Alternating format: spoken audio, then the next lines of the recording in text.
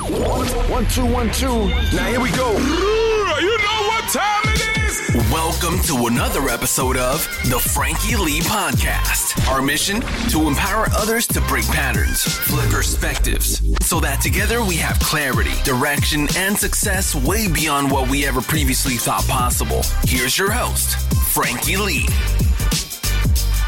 First things first, guys, before we get started with this podcast, do me a solid favor and subscribe to this on whatever platform you're listening to it right now.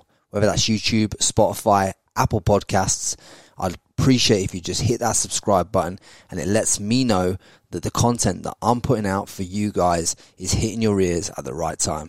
Much love. This podcast is sponsored by ContentRemoval.com. So whether you're looking to remove any images, videos, search results, fake Instagram accounts, get in touch with us at ContentRemoval.com. Welcome back to the Frankie Lee Podcast. Today, guys, I have got another legendary guest for you.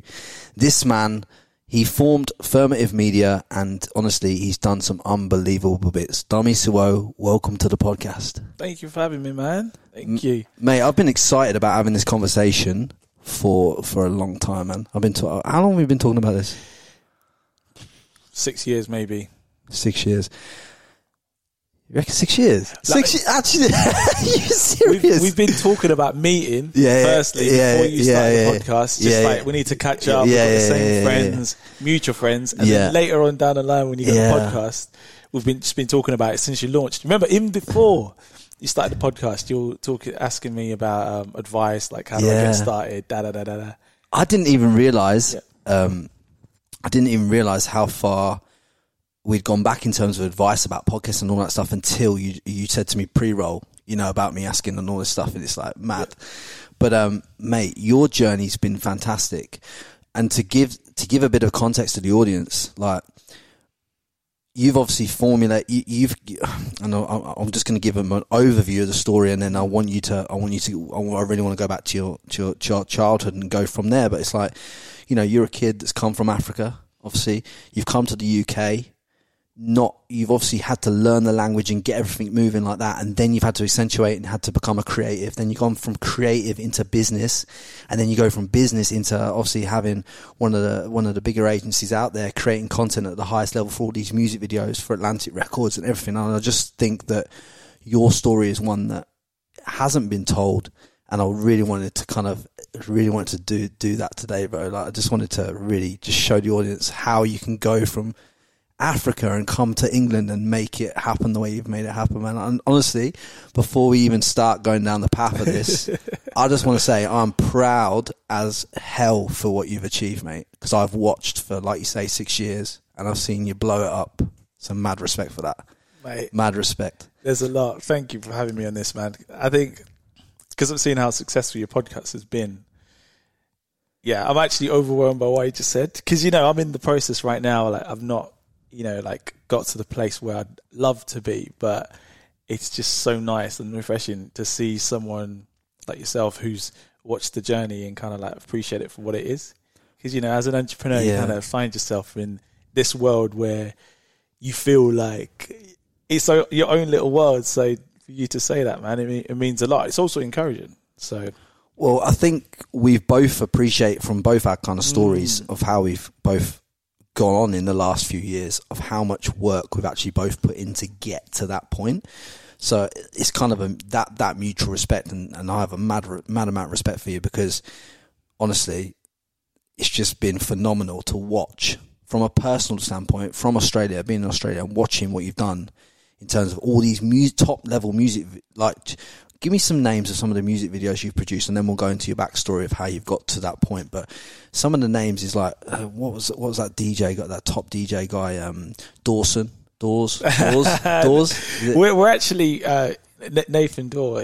When does the podcast come out? Well, whatever. But we're shooting his music video next week, and it's like a new, really cool concept, which is in our beefer, completely new. But yeah, he's a UK producer, DJ who's already in the top charts at the moment, so I'm really excited about that.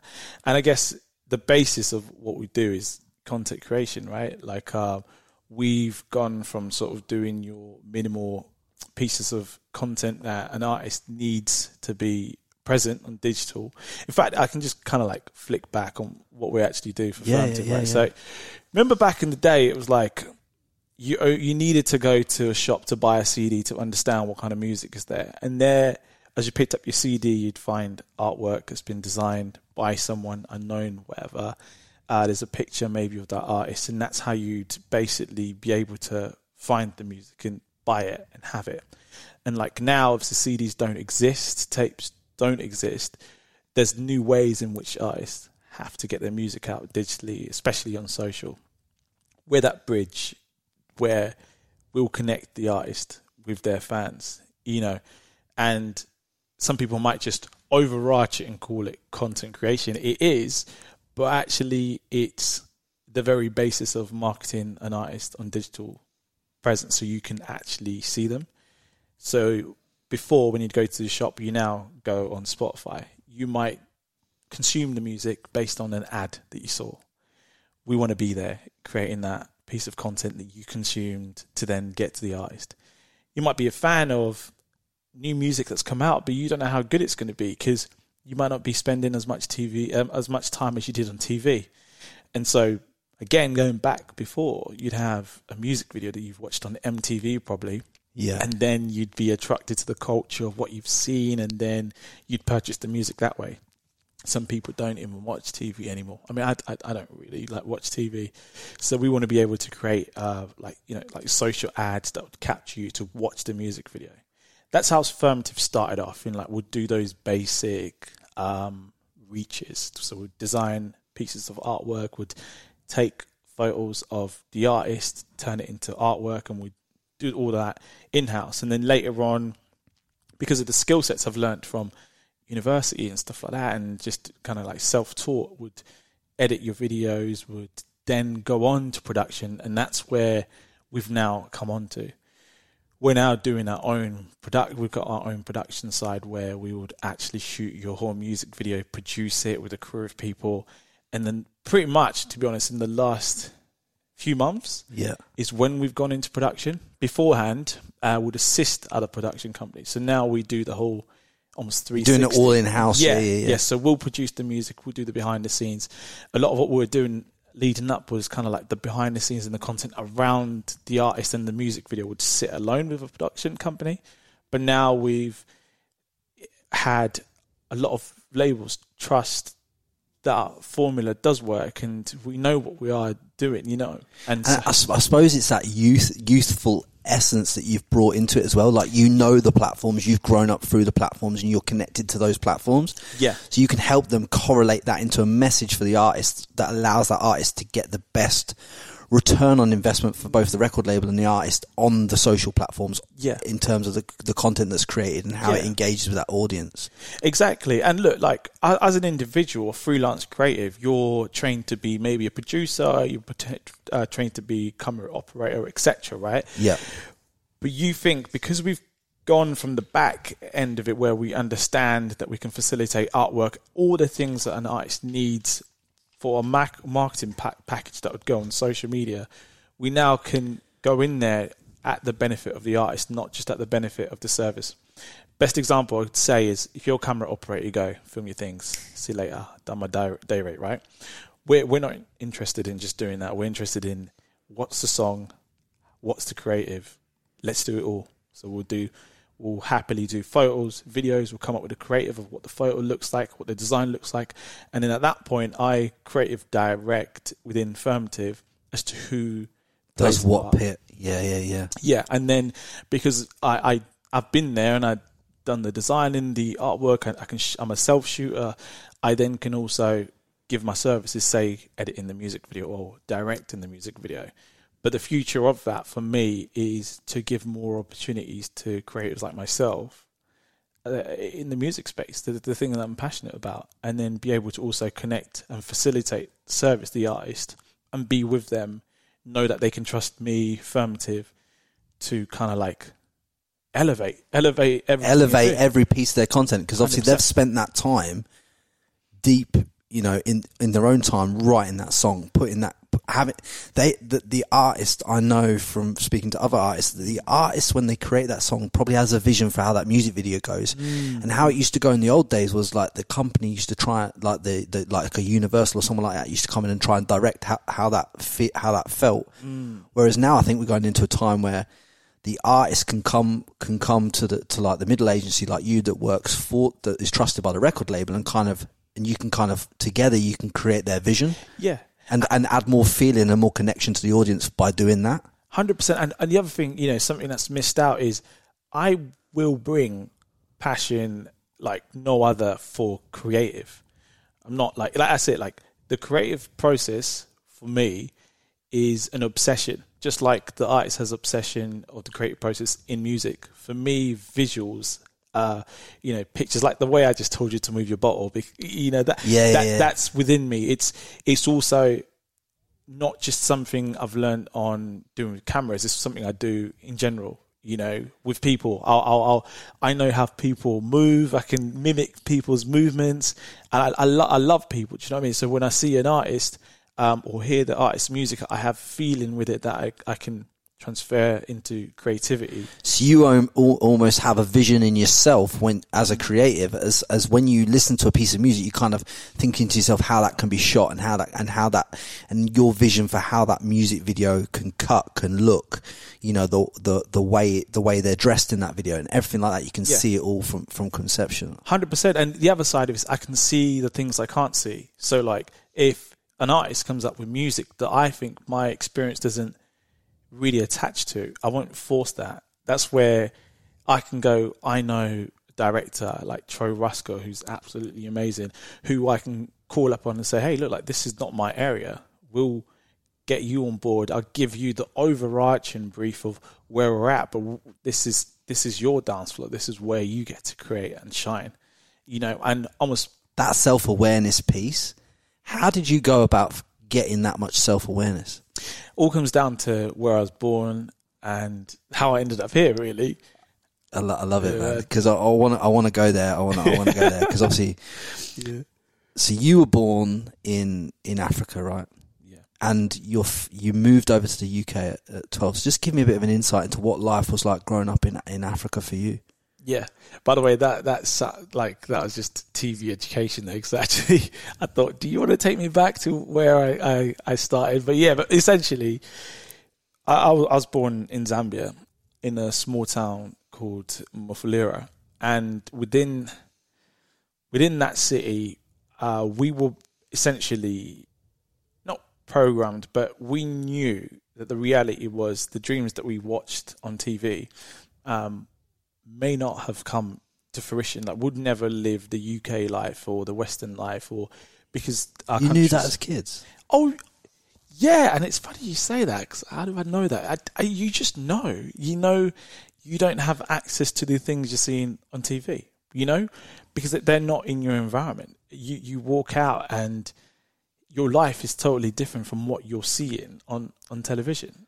You don't have access to those things. You're not going to be in a position to live the lifestyle that you're watching people your age are living. Or, you watch American westernized kind of like, or even British films, and you just know you're not going to be able to have the things that they have. And what you have is the things that you got to be content with. And there's happiness in that. Where's the happiness in that? I think the happiness comes from something you have to remind myself all the time. It comes from being close with those who care about you, your family. And so a lot of African families are really tight and close. You spend a lot of your times trying to do things with your family because you don't have the material things to look up for. You can watch them on TV for an hour and then it's gone. You're back to normal, to live time with your family, to spend... to do activities with family. Everything is family based, and your happiness is within those moments. Yeah. And so that's all my sort of life is my family, my education, and the dreams I have. Yeah, you can watch it on TV for a little bit, but so, I'll never. So as a child, what kind of dreams did you kind of have in that mind of yours? Is it everything that you dreamed then is what you're living now, or what were your dreams then? I had so much frustration because when I grew up, I spent a lot of time on my own, and I remember that being quite a vivid moment. And I remember always walking from school to my parents' house, and it's like a 45-minute walk. And I would just dream of being in a movie, you know, because that's what I was seeing, and how those people in those movies felt. You know, they felt like powerful men. They felt like they can achieve anything if they believe in it. And so those dreams were quite rapid. I'd daydream a lot, you know, walking home. I'd love the 45-minute walk. I'd pick up sticks and, you know, pretend to be in a film shooting, pretend to be acting. I'd talk to myself all the time, just almost living a fantasy that I thought I'd never have the opportunity to have. And that was my way of kind of expressing that frustration. And in so much isolation, a lot of the times, I enjoyed that a lot more than kind of like what my presence was, because I just felt like I could do more, and I just didn't have the facilities to do more.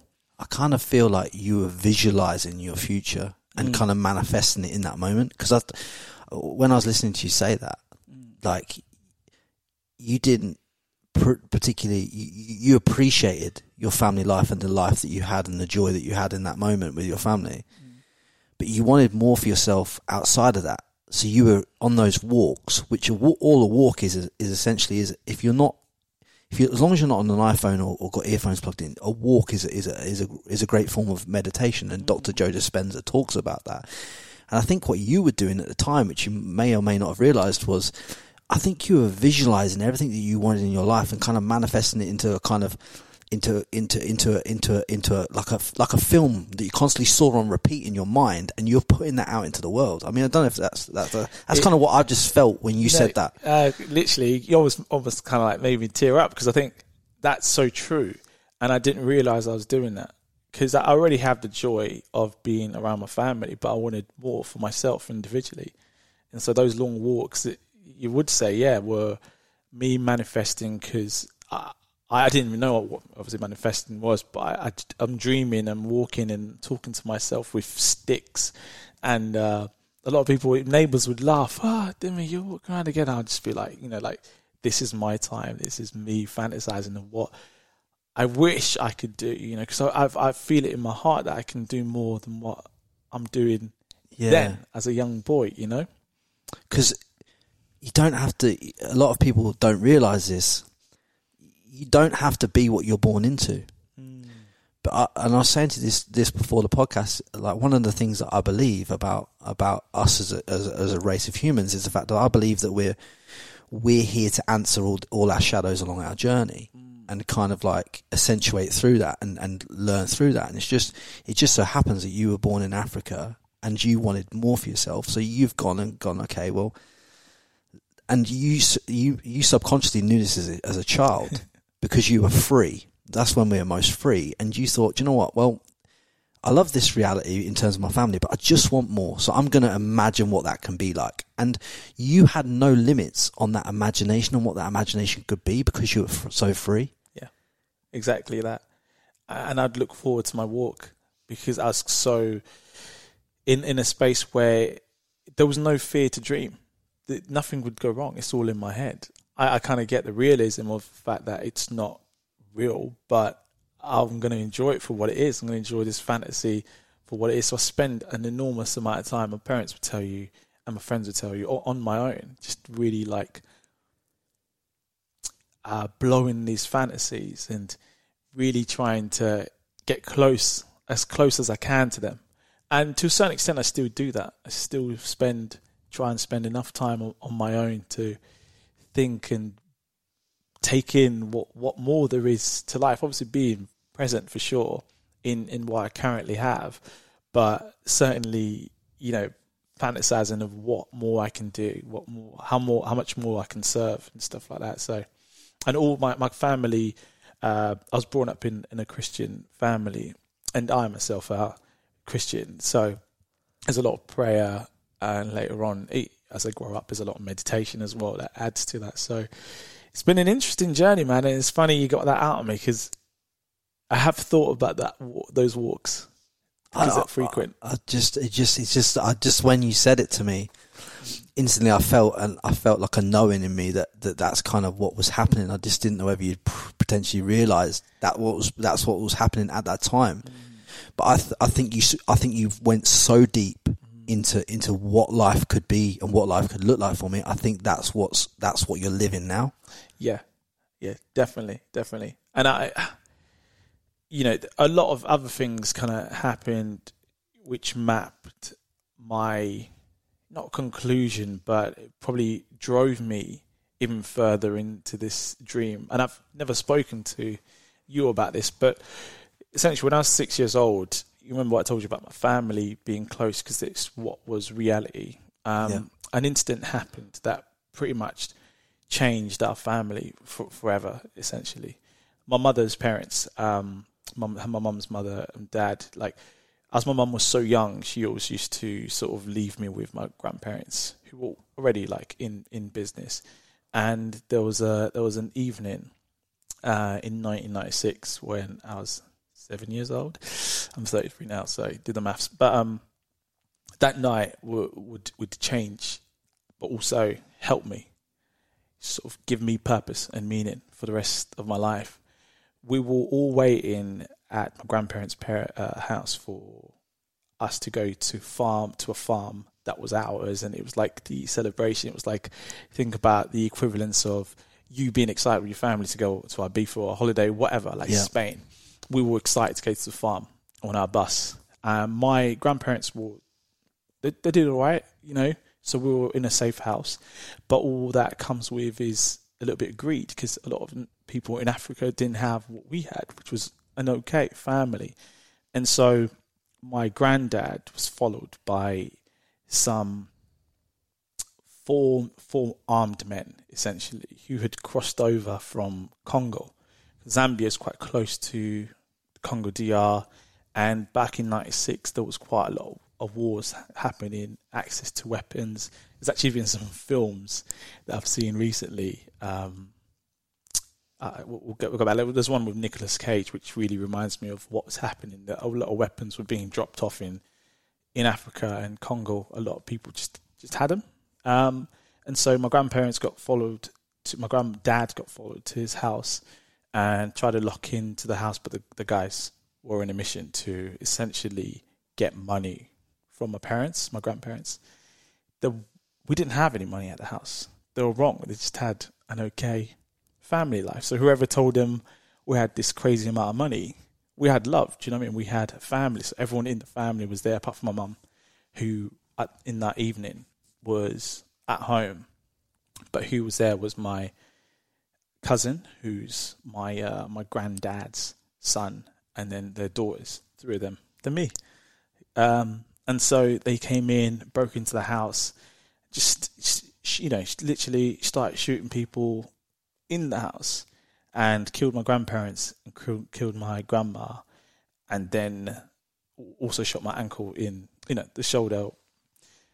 But that experience was interesting because I guess you watch all these things on TV and they're fantasies and there's stuff about that report about crime in general, but you get to see it in real life. You then, as a child as well, you wish this is a dream. This can't be true. Like I love fantasizing, but let's take this out because this can't be real. And there was a moment there where, as the guys were leaving, my granddad was killed, but my grandma was still sort of breathing just before she died. And because we all know we were about to lose her, I remember a moment where my uncle, who was shot in the shoulder, was saying, "Can I get some help just to go into the other room?" And despite the person who was in the room being older, didn't want to help, but I stood up and something in me was like, I'm going to help him get to the other room to see grandma. That also just showed a bit of character of who I am now. Faced with fear, I'll fight against that. So I helped him go to the other room. We saw grandma. Grandma was pretty much saying to me, like, "Look, you don't have to cry, you'll be fine. Like, she was calm, you know, she was the one dying. But I remember her looking at me thinking, you're going to be fine. This is just the moment. This is part of life. This is the circle, but you're going to be fine. And I was the one crying. So that for me is a moment that I think, one, that a big lesson for me is like in life's just way too short. And if I'm going to have another breath, because she's about to have her last one, I'm going to use every single breath I've got really like not only serving the people I meet, but I'm going to try and walk into every room with as much love and empathy as my grandparents gave me when she was having her last breath. And so that's gone with me in a really positive way. It's gone very sideways for some family members who are still angry today, just because of life's not fair, you know. How could you... They've gone into different places, basically. But I was lucky enough to take the good that was left from those moments. And I've taken that. I take it every single day when I wake up, you know, into my business, into the people I meet, and just reminded and humbled by even the progress of the business now, because I'm trying to implement as much of that spirit and love into what I do and how much I care. So powerful, mate. Yeah. So powerful, honestly, mate. Mate, honestly, that's so powerful. I can't even tell you. There's not many people that can take a situation like that where they've actually seen a family member, not only seen family members that have got shot, but then to go through that and see that, and then to take the powerful lesson, but take empathy through life, and to understand that you are not the situation. Your life is way bigger than the situation. And then to accentuate through that is some powerful stuff, mate. Because like you said, some of your family members have took that and they've allowed that to disempower the rest of their lives. Mm-hmm. And what people have got to understand is that every thing that happens to you, you can't take the victim mentality to it, because if you do, it disempowers the rest of your life. Mm-hmm. And there is a very powerful lesson in everything that we face in life. And part of that lesson has allowed you to achieve everything else in life. Yeah, 100%. And I think, you know, I was, in a sense, lucky enough for my grandma to say that to me. It's a kind of final last words, in the sense that she was saying, you know, it's fine. You're going to be fine. You're going to be okay. So I've taken that as a way of, I need to take what she's saying and be okay with what's happened. And the sooner I can be, the sort of better I can almost take that as a powerful way to also share that with someone else who needs to hear it. You know, it almost gave me this, I don't know, it's always felt like purpose, and everywhere I've gone, I've always remembered it. It just felt like everyone I meet should feel the same love I felt in that moment, you know? So you felt in that moment unconditional love, yeah, and you felt your grandma giving you that ultimate freedom of saying, you're going to be okay, go and do what you're going to go and do. Yeah, literally. And I can never describe it, because I saw her a lot, you know, in my dreams after, and the message continued in the sense that that's how I felt, and so projected every time I dreamt about her. She would always say the same thing: you're going to be fine, you're going to be okay. And so I took a lot of love from that. And as an entrepreneur, you have your dark times, right, where things work out, things don't. But when they really don't, it's really like taking me through those dark moments that my grandma said it was going to be okay when she was in the worst pain, right, just about to leave this world.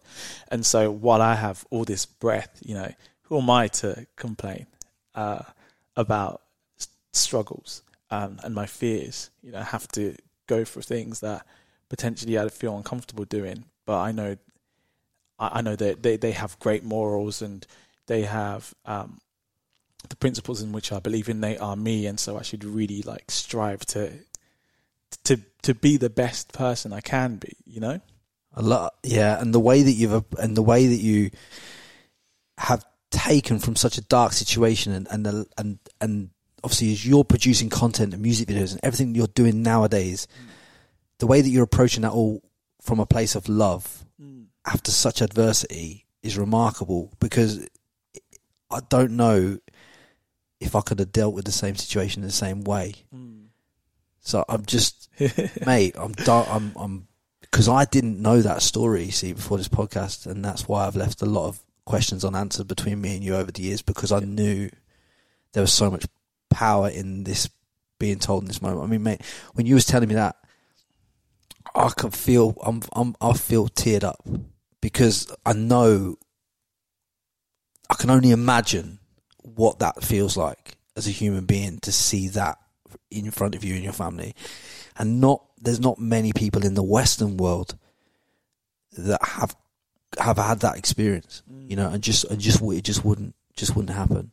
But full credit for you and the way that you've took it and kind of used it to propel you. Yeah. After that point in time, is that when your family thought you've got to leave Africa and you've got to go somewhere a bit more safer? I don't think it was immediate for them, but I do believe my mother sort of felt driven to change things for us. I don't think it was a goal. I don't think it was like, I'm now going to do X, Y, and Z and take the kids to the UK, etc. But I think her immediate thing was protection. Yeah, protect not just me but everyone in the family. So my mum took on a really strong role at a very young age to ensure everyone was educated and we got out of this alive. You know, because my mum's family were in control of a lot of the upbringings of the family, the culture, and bringing people together. My mum took on that role at a young age, and so did my dad. You know, he decided it was his mission to ensure that everyone fought through this, you know, got through it, and not a single person was going to be left behind. So I think as that conscious for protection grew, my mum intuitionally started to think of more and more ideas of how we can diversify. And I remember there was a moment actually when one of her friends went to the UK, and there was an opportunity in the UK because my mum's a nurse and she's been a nurse since I was born. And one of her friends managed to get an opportunity to go to the UK to help Bupa up, Bupa, which is the home care. Yeah. And she, even though she was qualified to do nursing properly, she looked at that as an opportunity to continue the expression she had early about how we were going to be safe. And me being her firstborn, I was priority. And I got a little brother, so her her immediate family, myself and my little brother, she just decided that maybe there's a chance that they can go to the UK. Initially, she thought they can come and visit, but you probably laugh at this one. When she was telling me about, you can come visit the UK. So when she got the job, and she was going to be there for 3 years, make enough money to take us to good schools and continue sort of protection sort of idea for us. But when she went to the UK, I was on the phone to her and I was selling the dream because of those fantasies I had, right? And I thought, oh my God, this could come true, right? So whenever mum would say, you should come visit, we'll get you down. It's like, not visiting, we're moving up. We've got to move up. So I was selling it to her. I've learned how to clean well. I can cook. I can come there, take the stress off you, mum. I'll clean the house. I'm selling it like the movies I see and how. So this is what you were dreaming on them walks. Becomes reality, and my opportunity is to sell. So it was all about the UK. Yeah. Well, it was in my head, America, I think it was in the idea, but my mum went to the UK and I thought, well, UK, America, whatever, like I'll get the things I want in the US in the UK. Yeah. And so when she came to the UK, I was like, well, America, UK, that's where I'm going. And I somehow convinced her to come. Was it easy to immigrate to the UK back then? Because I know it gets more and more difficult every year. Yeah, I think what it was is the UK needed help in terms of healthcare. There was a lot of people in the UK that didn't want to take care of older people, just because of the environment that they're in. Not a lot of people love taking care of those jobs, and so I think what the UK did is opened up those opportunities for, I guess, nurses who were living in third world countries, just to say it, poor countries, because Zambia is one of the poorest countries in the world. And I think, that was an open opportunity for also migrating to the UK as almost like a trade-off. Yeah. Migrate to the UK, you take care of our people, and we'll take care of you. We'll take care of you. And I think my mum wanted to be a senior nurse. It was a great opportunity to just get started, make enough money, protect my family, and become a nurse. How did it feel when you first arrived in the UK? I mean, you don't know. You presume at this point, have you learnt English off the TV, or what's going on in regards to all that? Something a lot of people don't know is a lot of schools I went to a good school. A lot of good schools in Africa speak English. They actually stop you from speaking your local language because they want you to be to have English as your first language. It is broken English when you compare it to English, the English accent essentially. But arguably, the English calibers are even a year advanced in general. So you actually learn more information than what you actually get from schools in the UK. That's what I found anyway. I was quite advanced when I came to the UK in terms of like maths and English. So your reading sounds broken, but you're in like the intuition that your peers have is almost the same or better. It's mad when you think about that as a concept. The fact that in Gambia that they'd rather teach you a language that's foreign to you rather than having you pick up your local dialect, because they know that you are better off with an English as a first language. Yeah, that's dumbfounding to me, because most cultures want to keep their own dialect. They don't want to expand into English as much. No, well, look, in also Zambia was part of the British colonies, and obviously it got its independence in 1964, but a lot of the principles stayed. So it's an English-speaking country, and like say Congo, which is a French-speaking country because of the colonies. So all of it kind of stems back from history.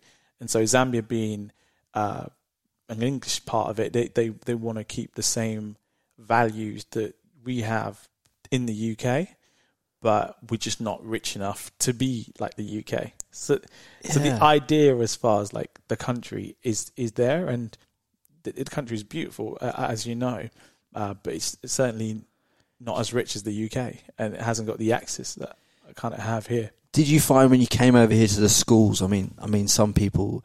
I've not seen this myself, and I've seen it spoken about a lot, especially internationally. And I've not seen it dramatically in England. But I want to ask you from your experiences, like, was there a lot of problems with like racism and stuff like that growing up, or was that something that you didn't really experience here? It's interesting you asked. That there was culture shock, firstly, racism second, and third, confusion, to be honest. I'm 12 years old. I can speak English, but it sounds like I can't to the English friends. So I've got intuition. They think I don't. I have education and life experience, being young and mature, and so much life experience. My peers in England don't think I am. So you're almost trying to just consume information. That's how I found myself. So when I first came to the UK, I had my ideas. I thought the world I'm going into is similar to my world, only it's got loads of white people who speak in an English accent. Easy. It wasn't easy. I started off the first day turning up in shorts, found out the weather didn't like that. Dress for the weather you want, not for the weather you got, though. You learn that real quick. There was a little bit of sun, and I found out there's a fake sun in the UK. I was like, bomba, this is freezing. I can't even, yeah. And then, so that was the first one. My shorts were like up here. I'm long limbed. And so everyone's like, why has this guy got, not only is he wearing shorts, but they're small shorts. So I was like, yeah, leave it to me. But generally, I was welcomed at my school. I was the only black guy in Whittlesea. Really? The only black guy in Whittlesea at my school. And so it was a culture shock for them. It was a culture shock for me. And we were almost sharing this shock together. Yeah. Because Whittlesea and like a lot of British places, like say Brixton in London, who have multicultural black people, Ghanaian, everywhere, Africa, Jamaica, Whittlesea people my age haven't seen a black guy in the flesh. They've watched black people on TV. So it's a culture shock to them as well. Culture shock. Because they're looking at me and going, you must be like X who I watched on TV. And even, I say the girls, some girls who I was attracted to or were attracted to me compared me. Oh, you must be attractive because this person is. And out of observation, I started to wiggle my way or build character through opinions because I wanted to fit in. So I was taking what she said, what Sarah said. So essentially then, through your childhood, you weren't even your true self in a sense. No. You were a character formulated from essentially like TV. Because you were formulated by their TV opinions of you and your TV opinions of how a guy from Africa turns up in England. Yeah, 100%. You're probably starting to see why I'm into video and why I do, because that those perceptions were saving me, but also would later on play against me in the sense because I then had to find myself. Who actually am I through these opinions and visions that I'm having and puzzling together this person. Who am I becoming? So when you leave school at this point, are you now confused then as to who you actually truly are? Yeah. So what did you when you leave school, what did you actually feel like? Yeah, so once I left school, I knew I wanted more. So I started to feel like who am I trying to be? I started to ask a lot of questions. Who have I been? Who am I trying to be now? So I was confused, to be honest. It's probably the best way to put it. I think a lot of people who listen to this podcast will resonate fully with that because there's a lot of people who leave school and it doesn't matter what ethnicity you are and where you're from, but a lot of people have played a character. I think even if I look at my childhood, I played a character.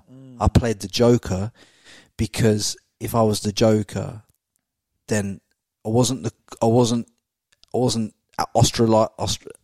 the geeky friends down here. I had the most popular kids over here. I could just sit in that middle ground, be the Joker, and no one messed around with me. But it didn't show every side of me because I was playing that role. Do you see what I'm saying? So I presume there's a lot of people that listen to this that are just playing a role themselves, and that's why the way that you're going to distill it now and kind of show you how did you break through like and understand that role that you're playing? How did you get through it? Pain, I think you know what really broke up the scenario of making me think differently was breakups in a relationship.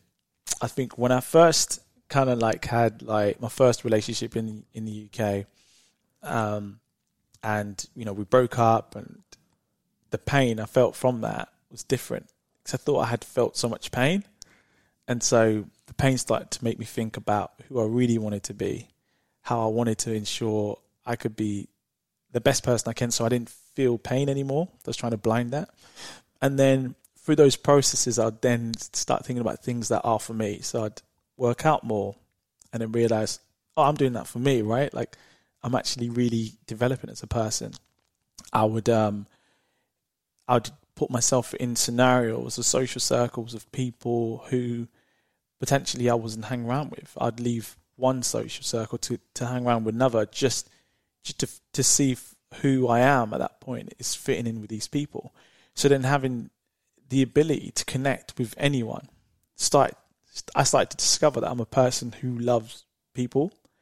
I started to discover that I'm a person who loves to grow and explore things. And so later on, when I started to, when I got older, I started to pray more, meditate more, and have a bit more routine, and that focuses on mirroring who I am as a person. I started to realize, really started to get a glimpse of who actually I am. I started to see who Dumi is in the mirror, and it's always been the same person my grandma looked at, and it's like, that's who you are. Everything else that's come in has played a part in growing your confidence, and it plays its part as a part of the page, but who you really are is that person with other things that have developed. That makes sense? Yeah, it does. And I think it's amazing that your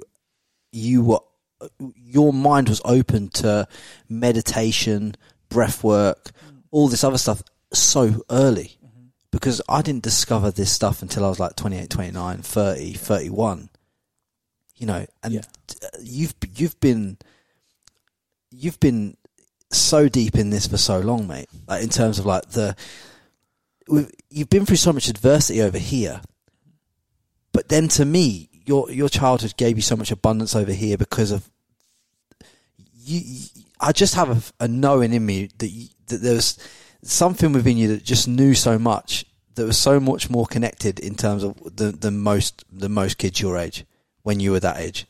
Just even when you're just walking and you're daydreaming along, and the way you're creating in your mind, and the way that's manifested in your life today, and what you're creating, and how you see things, and how you position yourself for opportunities. And even like, you've left school at like 16, 17, 18, and now you're reevaluating. At that age, how many of us actually truly reevaluate? Hang on a minute. Am I truly this person? I leave as this person, but are they truly my traits, or have I picked them? Have I taken on other people's baggage and other people's problems? Self-awareness level 3,000, mate. Self-awareness level 3,000. You know what it is? It's probably because I grew up in churches, and I probably never missed a Sunday church with my grandparents, on both my dad's and my mum's side. And so you're consistently praying every day. And I remember I actually got to a point when I was younger, like, we're talking, since I could remember, I would pray in the morning, giving thanks to today. I'd pray before food, giving thanks for the food, that we're lucky to have food on our plate. I'd pray after food, giving thanks to the fact that we had food, and and I think that is gratitude, right? Giving thanks for today.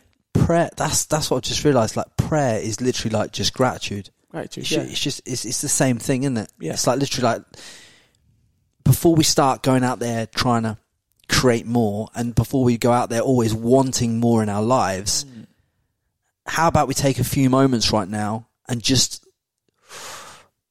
thank you for what I have.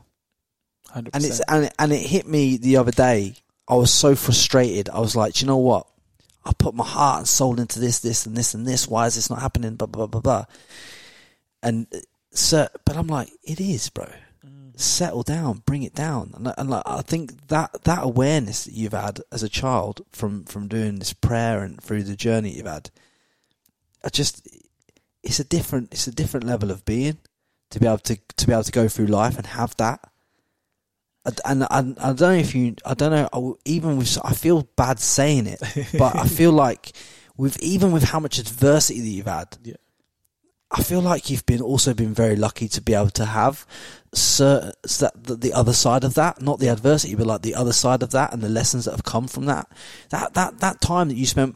Most kids by 12, 13, 14 years old today are like totally indoctrinated into TikTok, bro. You were spending it with family. You didn't have all the technology and all the stuff, and you've just, and that's I think that's really helped you. It really, honestly, I count myself really lucky, because obviously I'm in the tech world now, where everyone has a phone, mobile phone, and then I'm completely the other side, right, where you don't have almost anything, and all you have is your family. That's it. And 12 years of solid, that was all we did, spend time with family. And then you come to the UK and you're exposed to so much, and you're exposed to so many feelings. And so you're then in this world trying to map who you are exactly, what matters and what doesn't, what's real and what's not. And the older you get, you start puzzling things together and going, oh my God, that connects with that, and this connects with that, and who where do I fit in? You know? And then you're spending every day. Don't get me wrong, my gratitude has been disturbed a lot in my growth, because I've met good friends like alcohol, you know? I've met nightclubs, and a lot's happened in between sort of that period, and those are actually a pause of who I was, to just complete confusion and allowing chaos to be what it was, to then find myself, you know. And I think I'm 33 now, but it wasn't until I was 28, or when I really focused on formative, that I really went back to like that younger boy who was a little bit more grounded within gratitude, because I also did follow the chaos, you know. I think a lot of, I mean, I never have personally, on a personal level, followed the chaos in terms of the chaos that well, let me just define the chaos. The chaos that you're talking about is drink, drugs, alcohol. Like, not so much drugs. Not yeah, but the chaos that most people follow are like your alcohol, your drugs, your smoking. They're the chaos that most people fall into at some point in time. Yeah. And you've obviously fallen into alcohol, not the drugs, but a lot of people are falling into one of the three. Whereas I stayed clear of all of that. Wow. I stayed clear of all of that. My biggest demons and the biggest questions that I had to answer at the time was all in my head. Like, because I knew at the time, like when you were a kid, that I wanted more for myself. But it's like, well, how do I access that? Because I hadn't been doing the walks that you'd been doing, and I hadn't been. Do you know what I'm saying? Yeah, This is where, like, yeah, I wasn't witnessing this over here, this terrible atrocity. But then, because I wasn't in that terrible situation, I hadn't done this either. So it's kind of a beautiful, when I listen to your story and I kind of piece it together, I'm like, there's a beautiful marinade here of how things have happened for you, not to you, but for you, to allow you to accentuate and learn all this stuff, and wisdom, to have that wisdom, you know, to come back through at 18 years old. You're stood there in the mirror going, hey, who am I and what am I about? What were some of the biggest learnings when you asked those questions to yourself at that particular time? Like, we're talking about like 18? Yeah, 18. Before chaos, pre-chaos. Pre-chaos, yeah. I think I had so many insecurities that I was aware of, and I knew I had a personality that was quite shy and laid back, but then I was aware that I wanted more for myself, you know, just from being a younger person. And so the questions were, can I be that person? You know, I've come all the way from Africa, gone through all these people. Can I step into that role that I've always wanted to be? And I was hit by fear all the time. And so the way I navigated through that was through dancing, because while my intuition, I still think, was strong, I wasn't great at school. Wasn't great at school at all. I worked really hard. I was the guy that would sacrifice the next month just studying. And my friends who studied for 2 hours would smash it, and I'd struggle. Just didn't have the kind of like education. I just couldn't do it, basically. I wasn't great. I wasn't going to be an A-star student and the rest of it. And, you know, being able to sort of then look in the mirror going, okay, my intuition's right. I want to be that person. Can I step in? And dancing allowed me to do that, because it only involved me, right? Expressing myself. So if you remember back in Peterborough Town, you'd find you'd all see my all, circle. All dancing. All dancers, all the, you know, your, what was it, like Lewis Smith, Aston Marigold, all that circle, we would then dance. And can I just say for the audience, the guys that Dumi's mentioning are like, we're talking about Olympic gymnast that's now gone on and represented us on the pommel horse at like 2 Olympic Games and medalled. We're talking about a guy who's like in one of the biggest, who's the lead singer in one of the biggest boy bands in the UK's history other than One Direction. Yeah. And we're talking about and some other guys that have gone on to be like, I think, producers and other like stuff. John's an actor. John Kamal, he's an actor. He's an actor in London, and he's been in like The Lion King and stuff. And then you got, and then I can't try to remember some of them other boys that are back in those days. Like every one of you that was expressing yourself in that town centre I remember it, bro. But every one of you that was expressing yourself like that in that town centre as a creative, and just trying to put life into things, has gone on and smashed it in life on a different level. So there's something that like, that tells me one thing from what you just said. And I want you guys to all listen to this podcast to really put your ears around this point I'm going to make. The point is, your whole role is to lean into what your freedom of expression is to you. What is your creative flair? You got to lean into that, because that is your key to accentuate. Because that's simply what you've done. I didn't see it that way. That makes sense, because you do ask the question, why am I around these spaces? Because we all wanted to express something some way, and it was comfortable at that space. Those spaces would create in literally a circle, a dancing circle was a safe space. You could go in there, express, and everyone, without fear of judgment, without fear, no one would judge you, and you were brave enough to go up against the other person because you've been learning those dance moves. Don't get me wrong, Lewis and Aston won every time, but majority of the time you don't care. It's not about that. It's not about the winning, though. Yeah. And it's also the overcoming of the fear of doing that. And honestly, dancing built me up, because then I'd go on to continue dancing into dance crews, and that's what I wanted to do for the rest of my life at the time. And through that, I also knew I was really passionate about video because of what it did to me. I was intrigued by the television and why these thoughts were coming to me through the television. And so when I was taking on courses like video production, I was taking out cameras in my college to shoot people dancing, to document them, rapping, all these things that I was really interested in. But really, I was doing that so I'm going to record this person, see what dance moves they do. Okay, that's the wave. I'll practice that, And I'd use the course to keep my mum happy. But then the course became really interesting because I started to find joy in the creative ability to piece that together, because YouTube just launched and people would watch these videos online and go, oh, Dumi, you're that guy that runs that. I won't say what it is because people are going to search it up, but it's terrible now. But you're the guy that runs that thing that you shoot videos and you document dancers and artists, etc. Then naturally, I'd just walk around with a camera and shoot my friends. Like I'd document one of my best friends meeting his first girlfriend, who was from Wales at the time. I'd document his story and make a music video out of it and go, oh my God, that, and he would watch it and show his girlfriend and they would tear up, like, what a beautiful moment.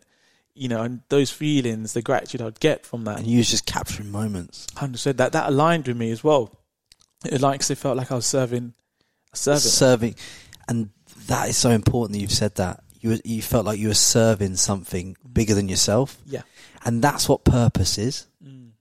I think because people always ask me on the question box, and probably always ask you on your question box when you do Q&As and stuff, how do they find purpose?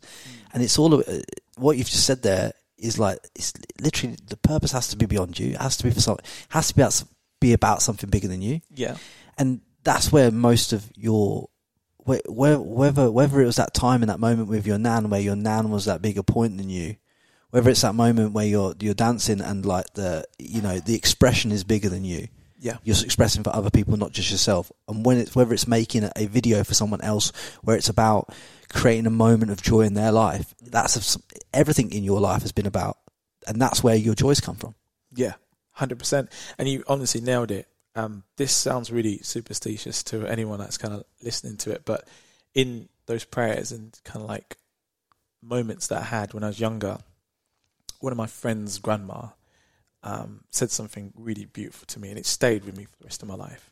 She had an epiphany, I guess, as she was praying. She's praying, and she goes, "Dumi, I have a vision."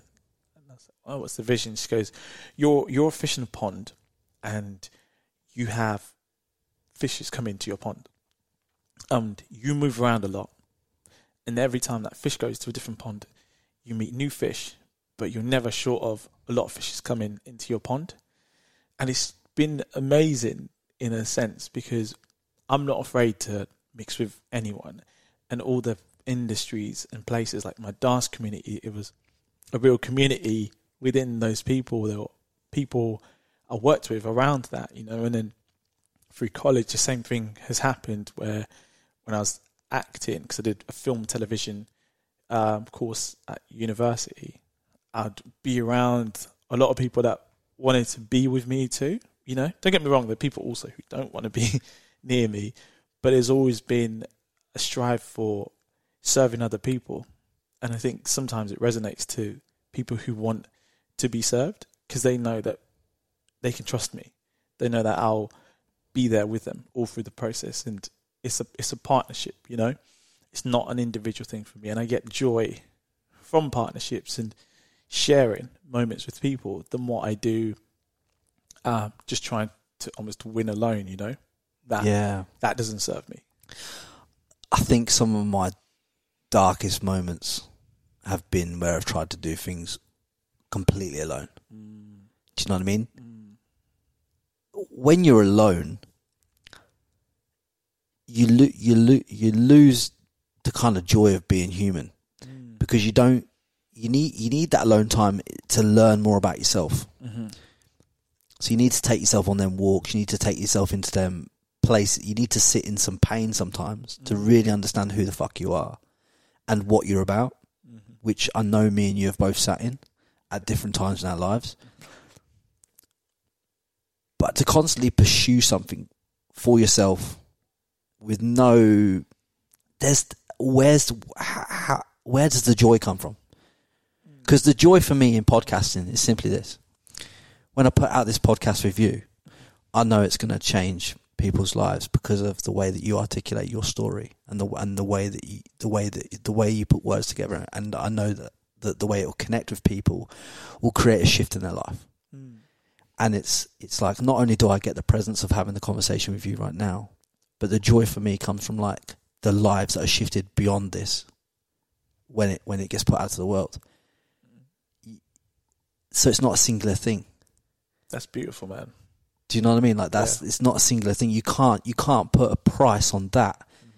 And where I feel like a lot of people have gone wrong, and some people who struggle to find purpose go wrong, is they're trying to find purpose within themselves for themselves. And I think, and I really strongly believe this, and I want this to hit you right between the eyeballs if you're listening to this. It's like your purpose has to involve something way bigger than you to be a purpose. Because that's how it all links, man. I fucking believe it so much, man. No, well, it's true, because I would say you're serving people, right? And in return, you're almost living your purpose, because you're serving those that need to hear this. And with that, they're taking actions. And whether it's not clear, you know, the first time they hear it, but it stays. It's those words stay in your head, and subconsciously you can create change in the world by putting out content. And you can get a lot of messages, like I know you probably get a lot of messages about the videos and stuff that you put out and stuff, and probably me with the podcast too. But it's like how many people don't contact you that have had shifts? That's what I'm like. That's mad, bro. You just reminded me, and it's so beautiful you say this, because it really shocks me that I don't have like a crazy Instagram following, and I guess really it doesn't matter. But there are people who've been following me since forever, since I got Instagram, and they've never liked anything, left a comment, but once in a while someone pops up and says, I've been watching your journey and it's actually touched me this way, and I've never not followed you because it's affected me this way. And I just think that's so incredibly beautiful, because I guess it then probably brings back to that idea, like, you know, my mate's grandma, wherever you go, as long as you're putting out positive things and you're being a great leader, if you can, if there's a fish that's around the pond wanting to take something from it to become better, and that's why I try to stay consistent in personality. When you think about what you do in regards to creating these, which are now highly produced music videos at the top level of the game in the UK, right? You don't know how many lives, how many weddings have songs that you've produced a music video been played at. You know what I mean? Where in that, where those people are like at a wedding or something like that, or they're at a party, or it's their first dance song, or it's like this. How many songs have people got memories on that you've been involved with that don't know you, but you've left an impression on their life by the way that that's been produced? Yeah. So look, for us, kind of now going into a lot more music videos, because beforehand we were part of songs and creating content for it, lyric videos, behind the scenes, etc. Now that we're going into sort of production, which would be the actual overarching look of the music video, I think that will have an extra impact. But if we talk about kind of like the small bits that we do, because we hear the songs before they go out, and we create content for those songs in forms of lyric videos beforehand, it's amazing when you kind of go out and you hear those songs, because you feel like you're part of it. And the reason I bring that up is because I don't want to there's so many people involved in the process of kind of a video going out and music going out. To bring it to life, yeah. Thousands. So we're just, as you said, we're lucky and we get to be part of it. Tiny, but we get to be part of that. I'm excited, say, next week to shoot Nathan's video, not because of the fact that we're just shooting his music video, but because he's the artist, I think, out of everyone we've worked with Affirmative, where we've worked from the bottom to the music video. Does that make sense? So if I put that together, we're talking artwork, press photo, lyric videos, banners, billboards, lyric videos, content days, TikTok days, and then now we're doing the music video. That is your epitome of what we believe Affirmative can do for each individual artist. But we get brought in, so some of the stuff that you see, we will not necessarily have done the music video, but we will be part of the marketing campaign. So a different production company would have done that, but we're part of the campaign because maybe the record label want us to do social ads, which will go on social media, and we'll cut those social medias and add animation to them. Maybe the song's already out and they need a lyric video. So labels have been putting us into projects during the process of the marketing. So for instance, with Ed Sheeran, we created visualizers. Do you know what I mean? So it became part of that. So we just played a tiny part, but we believe we can do more. But you were the connection between Ed's music and the social audience. Yeah, for that piece of content, you played a part. So I guess, in an essence, for Ed in particular, Bad Habits was created. Someone else who's not part of us created the artwork. I think it was Tom Cotton, amazing guy. And we then worked on the label to create visualizers using his artwork, repurposing that. And then so we then created a visualizer that would go out as Ed Sheeran's remix with someone. And we did maybe 6 of those with different remixes.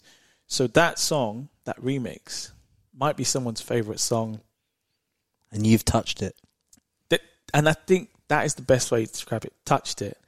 Don't get me wrong, we want to do more touching, and that's where we're going. As a production company now, housed in with social content, we want to be able to go to a label and say, your artist has got new music, we're your one-stop for everything.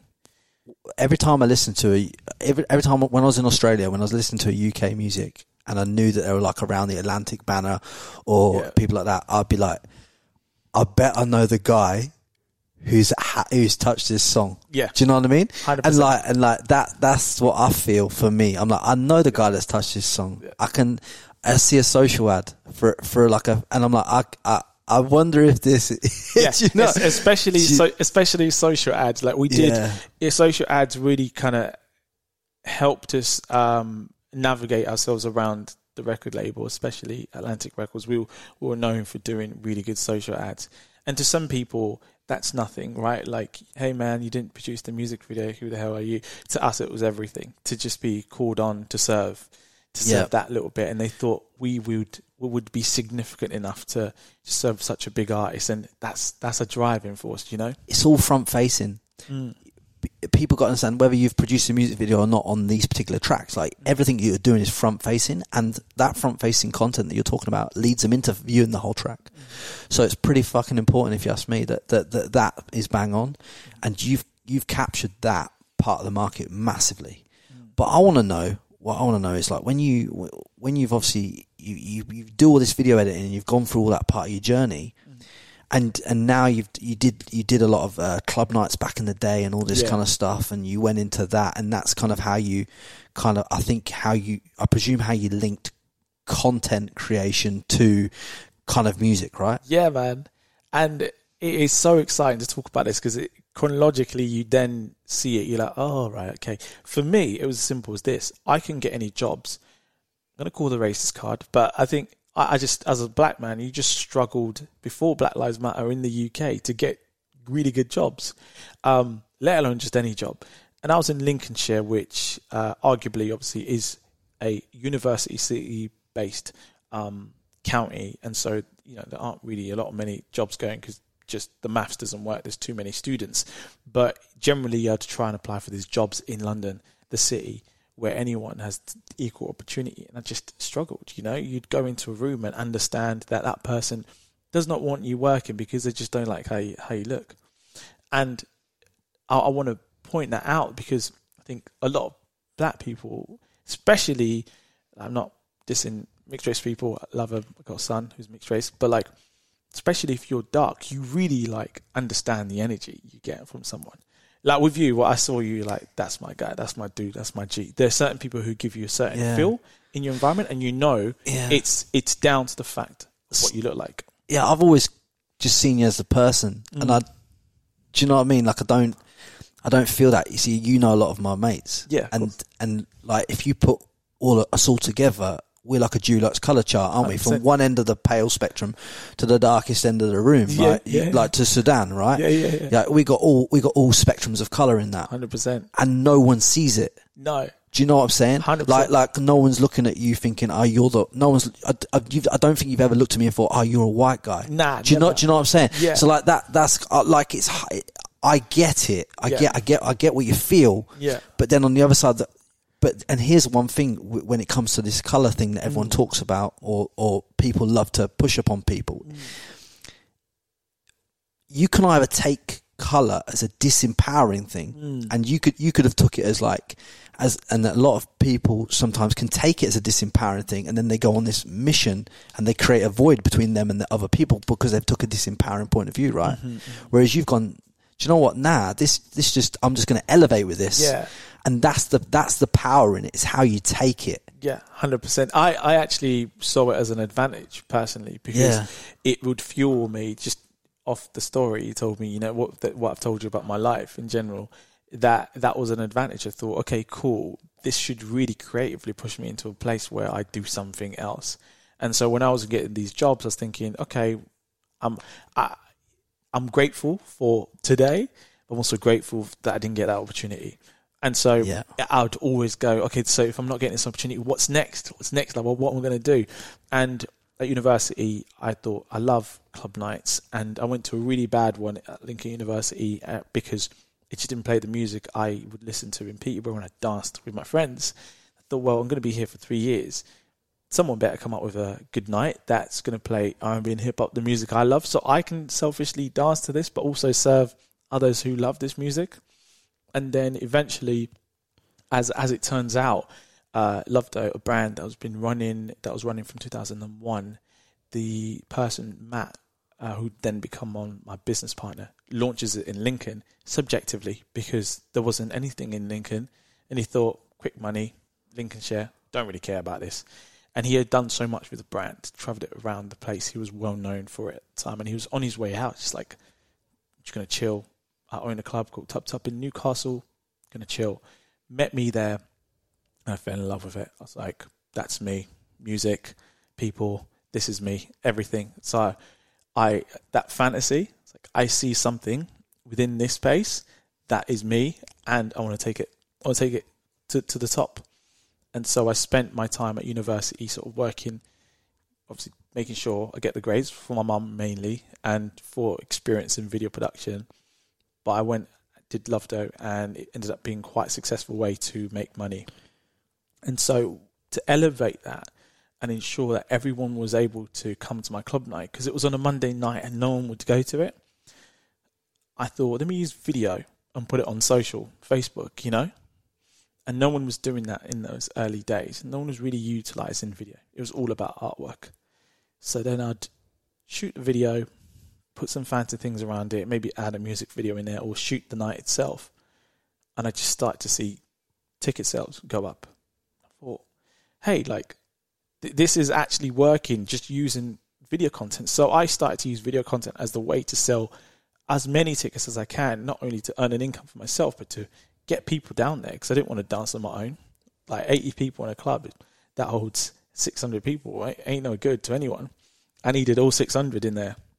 So, and it was a Monday.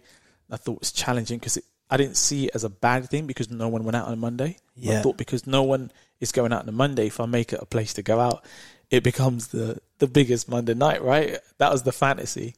And I'd use my video skills to develop as a videographer, because then when I was done with this, I could take those skills somewhere else. Transferable skills, but be able to actually use this as a case study. I wasn't thinking that far in, but I thought there was some logic in trying, because that was my only option at the time. So it worked, and the night became not only the biggest one in Lincoln, but I ended up touring with the event. We'd launch it in different cities. Still in Newcastle. I went to Dubai with the brand, and it ended up being kind of like my first business, I guess, because I became a partner with Matt. And the reason I probably speak the way I do, the reason I know business, is because of him, because I met him at the right time. He had just come out of an accident and he just wanted to make some quick money. We met, and he's been like my stepdad. And he's guided you. He's guided me through all branding. Without him realising, protected me, you know, called me up on my bullshit. So, you know, when I say I was going through a lot of chaos, he was on the guideline, watching the chaos, but just helping me. You know, Dumi, you need to look at your maths. Your maths isn't good. You need to do the P&L. Business, if you want to build a business, look at the P&L, look at the numbers. Don't just get all caught up dancing around in the club, getting drunk, pissed, whatever. Look at the numbers. Why are you doing this night? And he would ask all these challenging things. You had to learn. I had to learn. He would ask about me. How am I feeling? How are you? You tell me little things like, you know, okay, that apartment is expensive, but you need to always have a place that is safe to stay. So when you wake up in the morning, you can go again. You know, just little things like that would stay with you. Yeah, because sometimes people can be a little bit adverse to investing in themselves, and it's like you know, if you wanna elevate the way that you want to elevate, you gotta throw some cash at it. Yeah. So you use the club nights to generate the cash to invest in your equipment, to invest in your learning, to invest in you know, you were essentially getting paid at that time to learn videography, to learn business. To learn how systems work in businesses, and how to, you know, even like, I'm sure that you learn like angle, you know, when you're filming a DJ, like the angles of the camera and everything like that, you learn in those moments. So now you could accentuate and do what you're doing now. 100%. Did you wait until a certain point till you made enough money within that before you set up Firmative then? Yeah. So, well, when I started to think about Firmative, I started to figure out what I could do for DJs. Because I thought, if I start with DJs, artists maybe are too much of a reach. So if I do it for a DJ, because I love the DJs, I might maybe create a DJ company that is social media for DJs.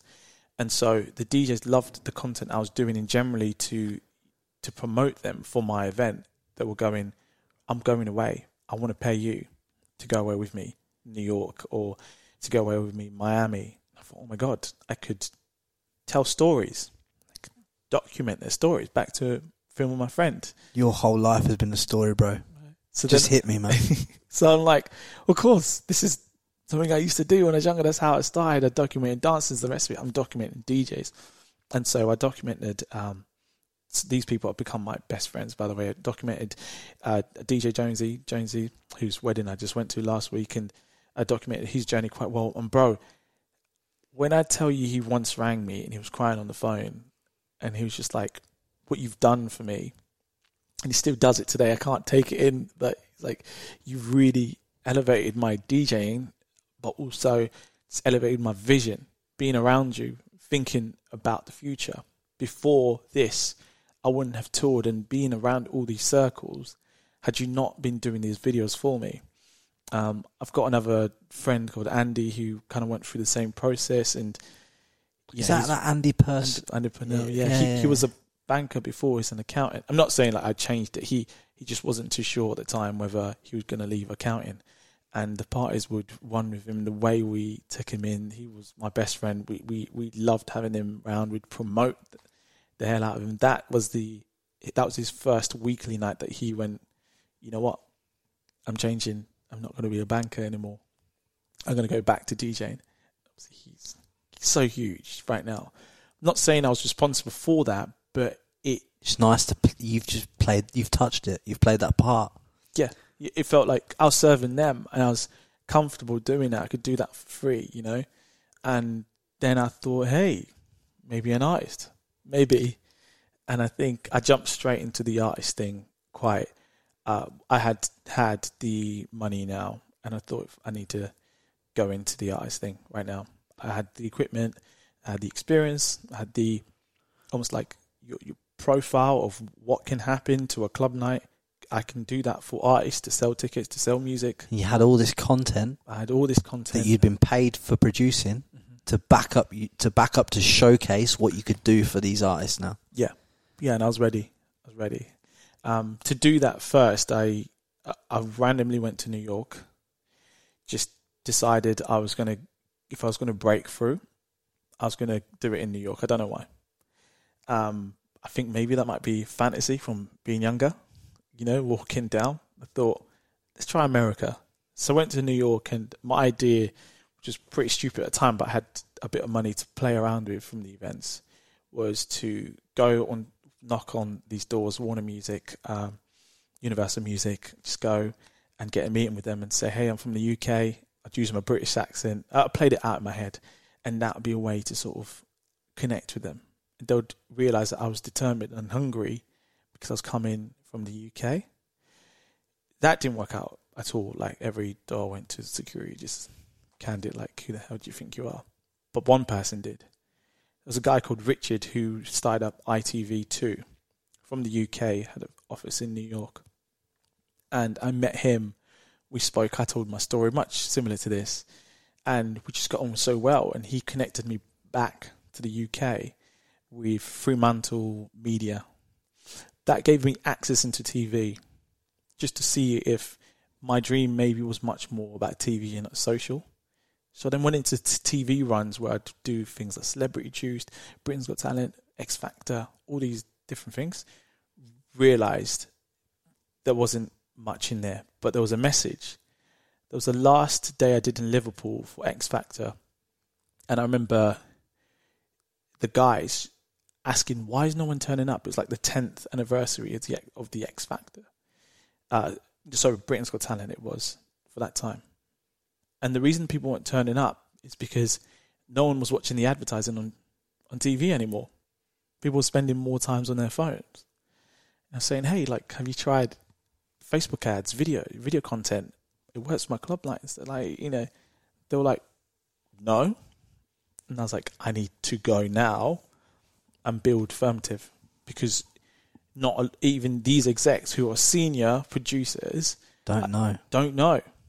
And apparently I know, and I've been doing it for the last 6 years. I was like, that's where I'm going. But eventually I got connected to the record label through a friend of mine who just wanted me to sit down in a meeting with a manager called Josh, who's the guy I was telling you about. Yeah. Who's telling me about this other business opportunity. And Josh, just whatever he saw in me in that meeting, was like, we're getting you to work with an artist called Dan Kaplan. who was signed to Atlantic Records at the time. And he had a song at the time which was number one, These Days. These days. That one. And then, yeah, he wanted content. He's similar to me, and we got on really well.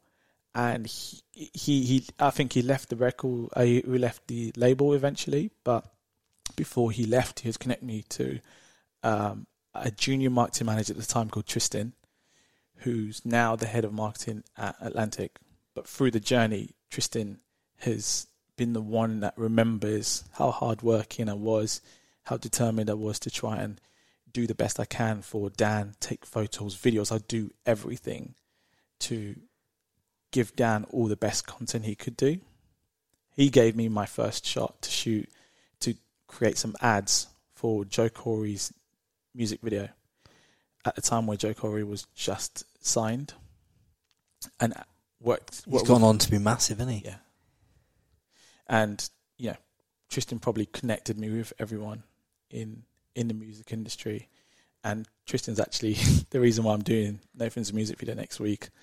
And he's introduced me with everyone in the music industry, and that's probably why I work a lot with Atlantic Records, and that's why Affirmative's done so well. Just trust people who know my mentality and what I'm here for. Like, I'm not here to show off or anything. That I'm here to, because you love to help people express their vision.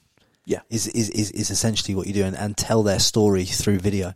Yeah, literally. And you've literally, like I've said several times through this podcast, you've literally created that in your mind from when you were a kid, and you subconsciously didn't realise it. No, it probably actually hit you when you walk out of this podcast today. It'll probably actually, on the way home, it might even hit you how much you've created when you were a kid. Definitely, it's already been hitting me as we talk. Just that, as I've found myself actually speaking a lot more than I usually do. Just it's making sense, connecting it all together. Like, I say something, I'm like I told you before. Oh no, I didn't even know. As everything kind of connects, mate. So you've now scaled that to a few different staff, haven't you? You've got a few different staff that work for you, and you've obviously built that from. You started off on your own, and how many staff do you have working for you now? So we went from 5 to 3, and the reason for it is, I explain the structure because we actually work with like over 40 freelancers. Yeah. So a lot of people who are in this space, the good ones who love music, are specific videographers who actually would rather work for themselves, be sole traders, be freelance, because they want to have the ability to explore the market. Just because there's... So you act as the overarching brand that ties these 40 people together? Yeah. So no exclusive contracts. You go make as much money as you can from wherever you are. We'll use specific people that we love working with, who are very good at what they do, who most importantly, match the artist and what the artist is like, not just in personality, in music, in style. I'll make sure that's connected well. And so we're a team of 3 going back on to 6, just employing a few people here as we speak now. And the office is filled with people who take care of freelancers and also people who are in the creative department designing in-house. Yeah. And so to a certain extent, you could say we will connect, we're an agency, we'll connect an artist with the right videographer underneath the Affirmative banner, but also policies. But we'll run the creative from start to finish, and the creative and the creator, say a videographer, would come in and serve their part. They get served their bit. But most importantly, the artist has to win, right? Like, the artist has to get the service that they asked for. The label have to get the pieces of content they need to get the artist to the top. And our whole motivation is, it's not about you, videographer A. It's not about me. We're literally here to do the best we can to get that artist to the top charts. To pull that vision out of their head and then get them to the top of the charts. Yeah. Essentially, you've got to connect that vision, the vision for what they truly want to put out into the world and how they want to articulate that, pull it out their head into a vision of video format, and then put that to the top of the charts. Yeah. How many of your pieces now have created #1 records in the UK and around the world? It's tough to say because I would never say that. I wouldn't say our pieces made #1 record, but I would say a lot of parts that we've played, that the songs we have been involved in a lot of #1s. Yeah. Didn't I see? Correct me if I'm wrong, but didn't I see you once doing with that DJ that you talked about earlier? I'm sure he was doing something with KSI, wasn't he? Yeah.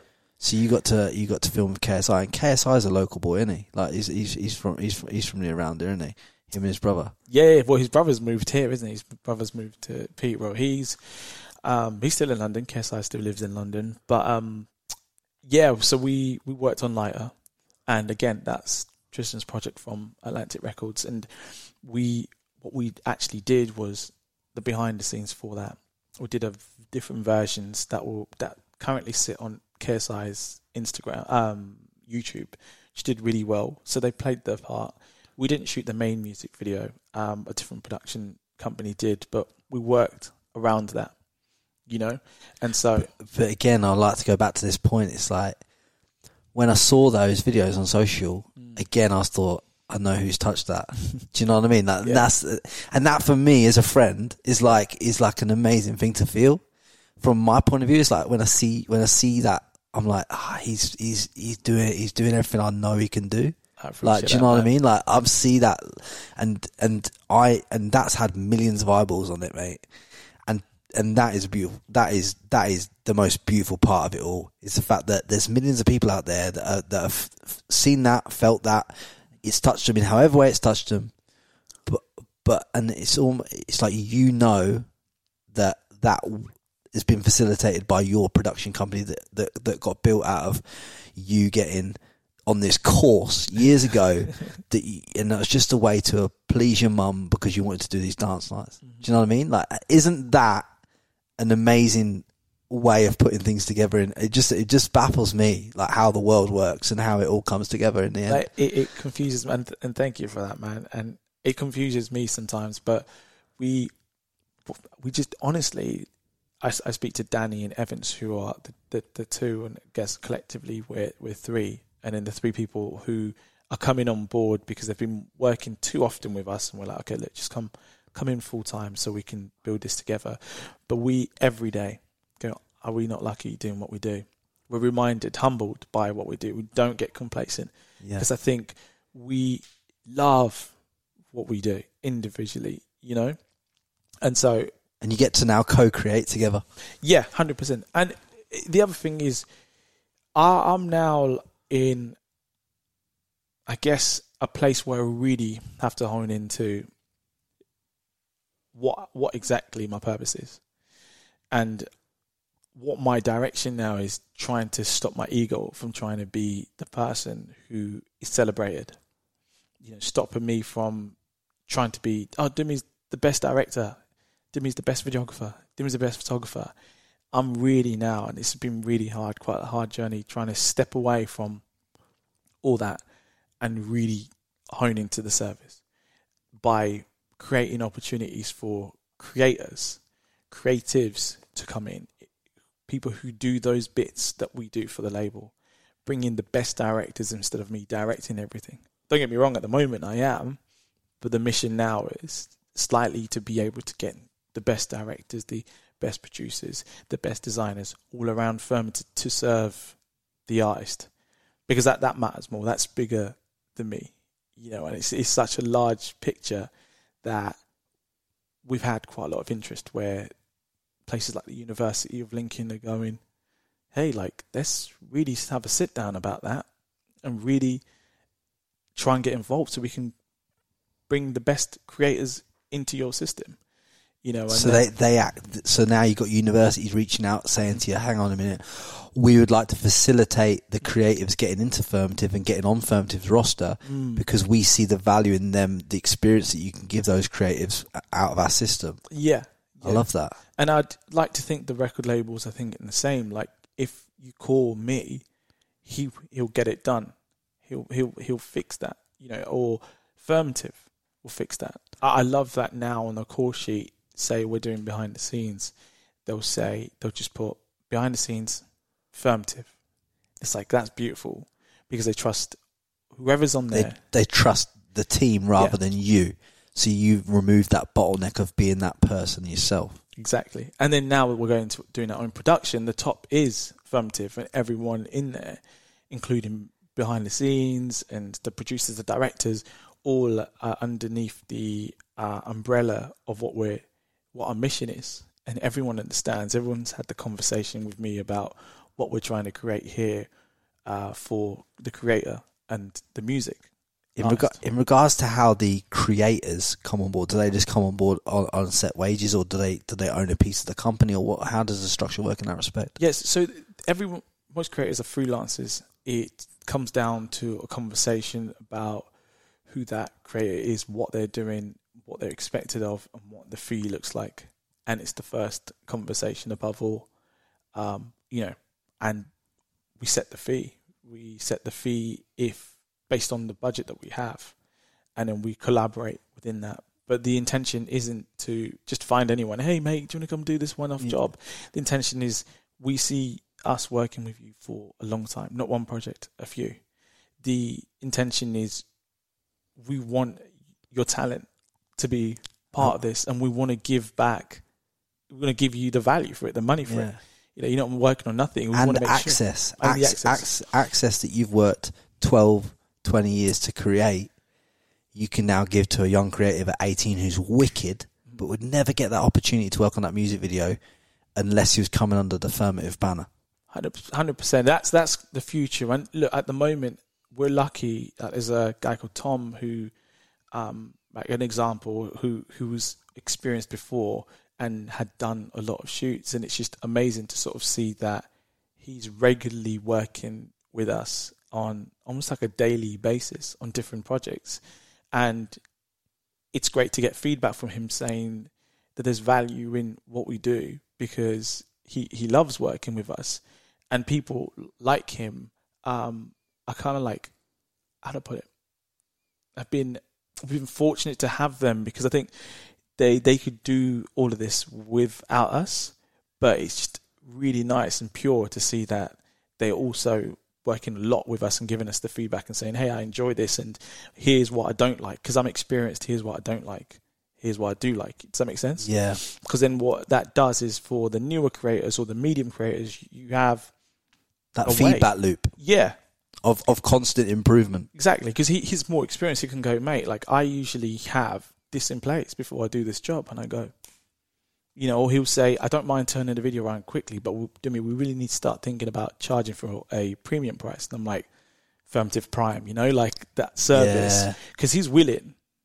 He just feels uncomfortable doing it for the same. And it's like, okay, that brings more value to the record label, because they can have things quicker, but there's a fee on top that Tom will enjoy doing that. Yeah. Because when you have any interaction with people, whether it's a sales interaction or whatever, but like, it's like you've got to leave that with a mutual feeling of like, you've won and I've won. Yeah. And that's what people fail to get about the psychology of humans. It's like, whenever you leave that conversation, you don't want to leave feeling like you've won or taken something or taken too much from that conversation, because now you've just disempowered that relationship going forward with that person.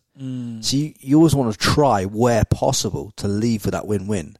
So that cements relationships, and you'll do so much more business by always looking for the win-win. Yeah. Even if it means in that moment, and I've had this with, especially with creative people on the back of the podcast, it's like, just overpay or pay what you need to pay, and just, you know what I mean? Because if you last thing you want is when someone's creating a piece of content, is for them to not love what they're doing. Yeah.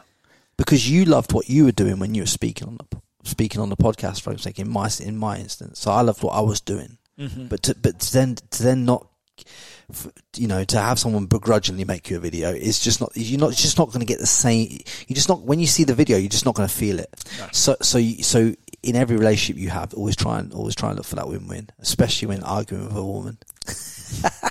and mate, that is hard. And it's so pure to have a conversation with you about this, because it is a daily challenge to meet those demands.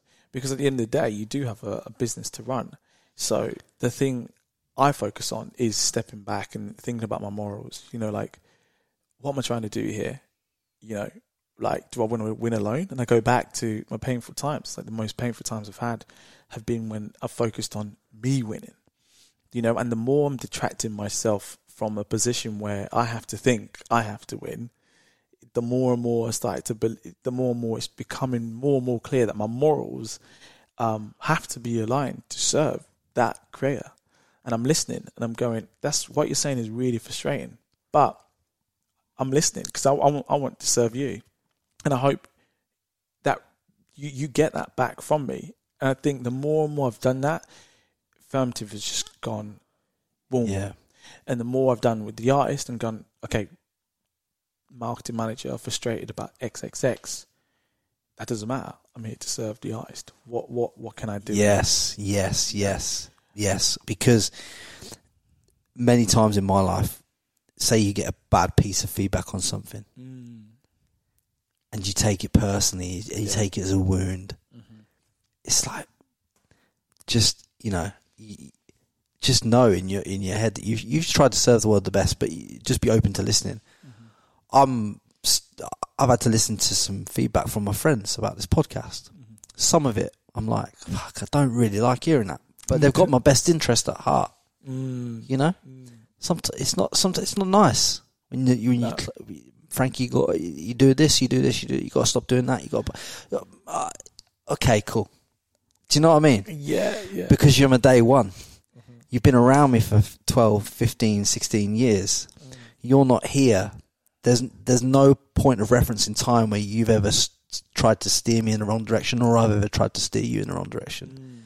So I respect you for that. Thank you. Yeah. And then take it on board. Do you know what I mean? And that's been one of my learning curves. And I suppose when you're sat there in this meeting, you're just like, do you know what? What the question would probably be along the lines of like, what do you actually want from this? Like, what is it that you actually want as a creator that you don't feel you're getting right now? And it's like those kind of questions can kind of really pull out of someone the true feeling. Oh well, I just want £50 more. Okay, let's £50 then. If the difference between you loving this and being able to go and create this with joy and you not is £50, then have £50. Do you know? That's what I want everyone to get. Whereas if you leave that conversation and they're fucking annoyed because they don't have whatever would just serve their purpose, and it might only be something that like literally as much as £50, then it's not worth it. 100%. And then look, here's the flip side, right? The flip side is you are working underneath tight budgets, right? And you've got to work that based on the budget you've been given. So at times, which is quite a regular thing in the music industry, you do get a creator that wants a lot more than the budget. You can't do that. Not only is the label going to lose money, you're going to lose a lot more money and time.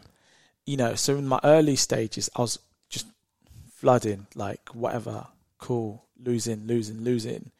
And that didn't matter because I was trying to learn the industry. But when I started to understand that if we're ever going to grow and this is ever going to become a place where everyone is secure, we'll actually need to build some cash flow to pay. Facilitate it. And it's like, oh my God, of course. And this came from my business partner on the other business, Matt. And he was just like, look, like a business actually has to make money so you can facilitate stuff. And so we've had to be really careful to navigate budgets that make sense.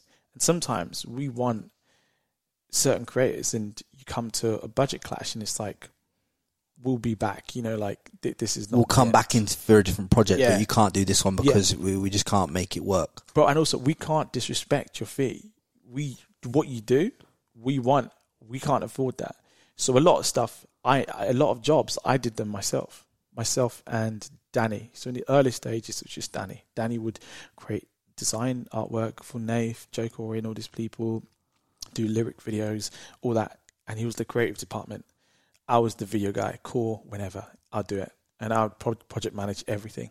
And I just worked extremely hard because I had, with my mindset, nothing to lose. Any day, whenever, call me, whatever. Because I had a little bit of money from the other business, I'd go and do things for either free I'd lose money, but I had to show them what I was trying to build as Firmative was possible. And even if it was 2 people, the principles were right. I just knew it was right.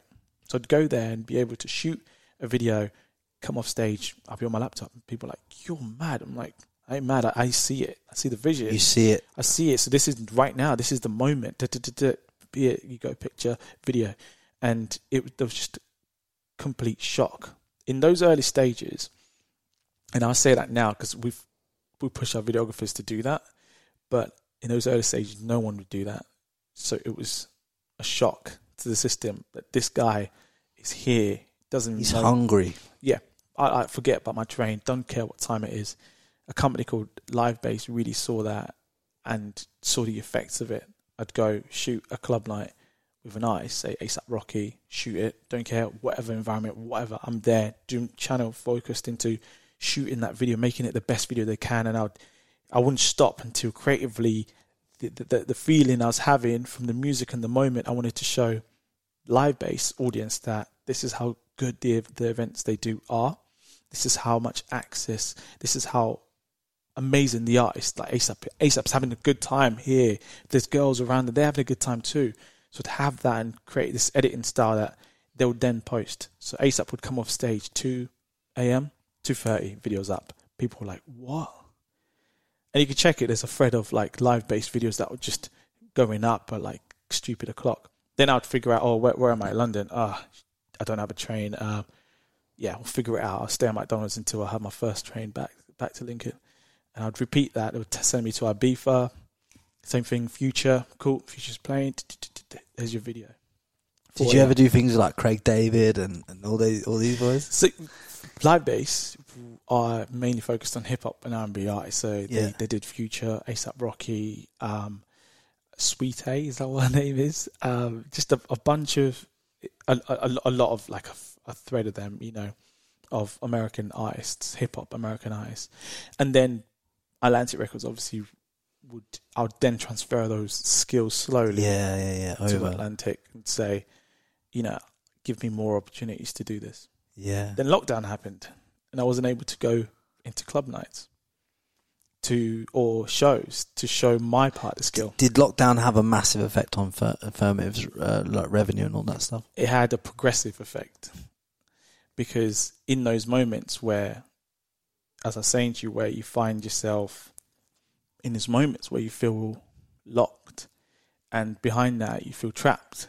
And I thought, I've been here so many times because of my life. And I thought, hey, I'm grateful for the good times. I'm grateful for now, I'm grateful for... But it gave you the time to think. Yeah, like what do I need creatively to do that? And I really dived into what I was telling you about meditation and working out, like got into really good shape, and mentally I was just connected with being younger. I remember I'd run like maybe like 10k. Was this in Zambia? No, when lockdown happened. No, I mean, did you remember when you're saying you remember when you were younger? I mean, Did you run in Zambia? No. I was walking in Zambia, but when I started to run, I'd run through everything I had gone through as a younger person. So I remember myself walking, my dreams, what were they? So as I'm running, I'm reciting how I ended up here. But eventually it came down to service, and I thought music artists right now at home, they need serving somehow, some way.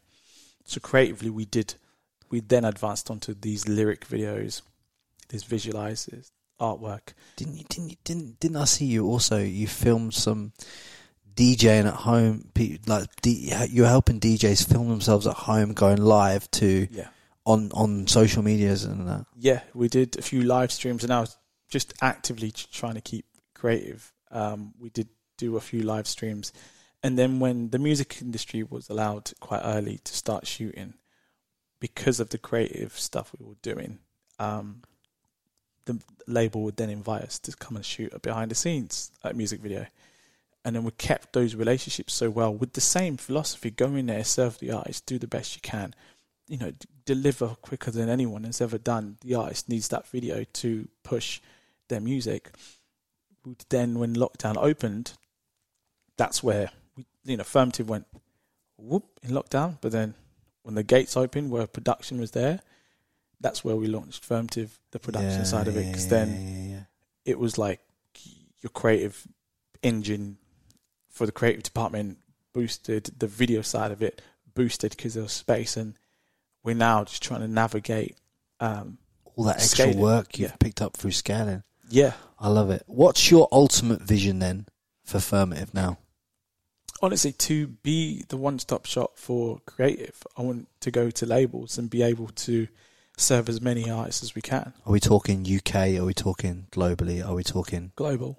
So Firmative offices in the US, like LA, New York, Firmative offices in London, Firmative office in South Africa, all that kind of stuff is the vision you have for this now. Yeah, and it's all down to the idea, what Firmative stands for. Serving the artist, connecting the creative to serve the artist, and in a space where digital is huge, that's diverse, that can be diversified into Web 3.0 as it comes in, and we want to be able to be the first people to dive socially and create content for all artists that need to sell their music. A song comes out for an artist, we want to be able to facilitate all the deliverables, the content assets that are needed to get the song out wherever, whether it's TikTok or whether it's bloody Web 3.0, NFT, XX, whatever. Yeah, you just want to be able to facilitate whatever piece of content needs to be put on that platform. Yeah. You want to be able to facilitate the filming, the editing, and the construction of how that content sits on any platform or social. Yeah, exactly, and the design, the design and everything else. So that's the vision: one-stop shop for creative, for every, with every single record label globally, facilitating unlimited. You'll do it, man. Artists. You'll do it. If there's one lad I know that'll do it, it's you, bro. I've seen it for years, bro. There's no question in my mind. There's no question. I was saying that to you before this podcast. There's not a doubt in my mind of what you're going to do, and there's never been a doubt in my mind ever since we were young, man. Like, serious, no question. You everything I've seen so far, man. There's no denying it'll all come. The one thing I want to say before we leave this podcast, from everything that you've gone through in your life, from being a kid in Zambia to coming to the UK, and everything you've been through in your whole journey, if you were going to check out the planet today and you couldn't leave nothing behind, but you could just leave a key concept, a massive learning that you could leave for the people that could just shift and dramatically move their life forward, what would that learning be? I think take time to get to know who you are. I said this the other day: work harder on yourself than you do on your job, because you can walk into rooms completely feeling comfortable knowing that you know who you are, so you can walk into spaces and be the best person you can with the best morals and be able to serve people correctly because you know who you are. And some people might not see it, but you see it. You know exactly what that person is, and that comes with working on yourself every single day a lot harder than what you think you should work on your job. Mate, that's powerful shit. Bro, it's been an absolute fucking pleasure, man. Honestly, I swear down. Absolute game changer. Guys, do me a solid favour, yeah, and I'll put Dumi's link to his socials, his business page and his personal page. Under this podcast somewhere you'll find links to his, so give him a follow on social. Share this podcast if it resonates with you, and I know you might have shared other podcasts that I've recorded, and I massively appreciate all the support and all the shares of the content. But if you could just, as a podcast that's really trying to grow and accentuate in this space, I would every time you hear a piece of content that resonates with you, if you could just give a share, send it to other people, help me spread the message. I'm really trying to build something that I'm so passionate about, and I just want to touch so many people with this content for the right reasons. And getting lads like Dumi on here and other people that I've had on just to kind of put in your ears to give you a different perspective of how life should be and how to move yourself forward. That really lights me up on a different level, and I don't even know, I don't know if you can feel that, but I fucking feel it every day that I wake up with the purpose to do this. So if you resonate, if you'd be so kind as to put this in someone else's ears or a few other people's ears, I would massively appreciate it. And I just want to say, like, this will be episode 90. Sorry about that. No, man, you go for it. I tell you now, guys, right? This is episode 90, and I've never felt so on purpose in my entire life than I have throughout this podcasting game and all the learnings that I've had through it. And I massively appreciate every one of you that sent me a message, that shared the content and everything else through this journey, because it's helped me more than you'll ever know in your lives. So I just wanted to say that to you at the end of this podcast. So much love. Hope you've enjoyed the content, and check it out. Don't forget to subscribe to the Frankie Lee Podcast.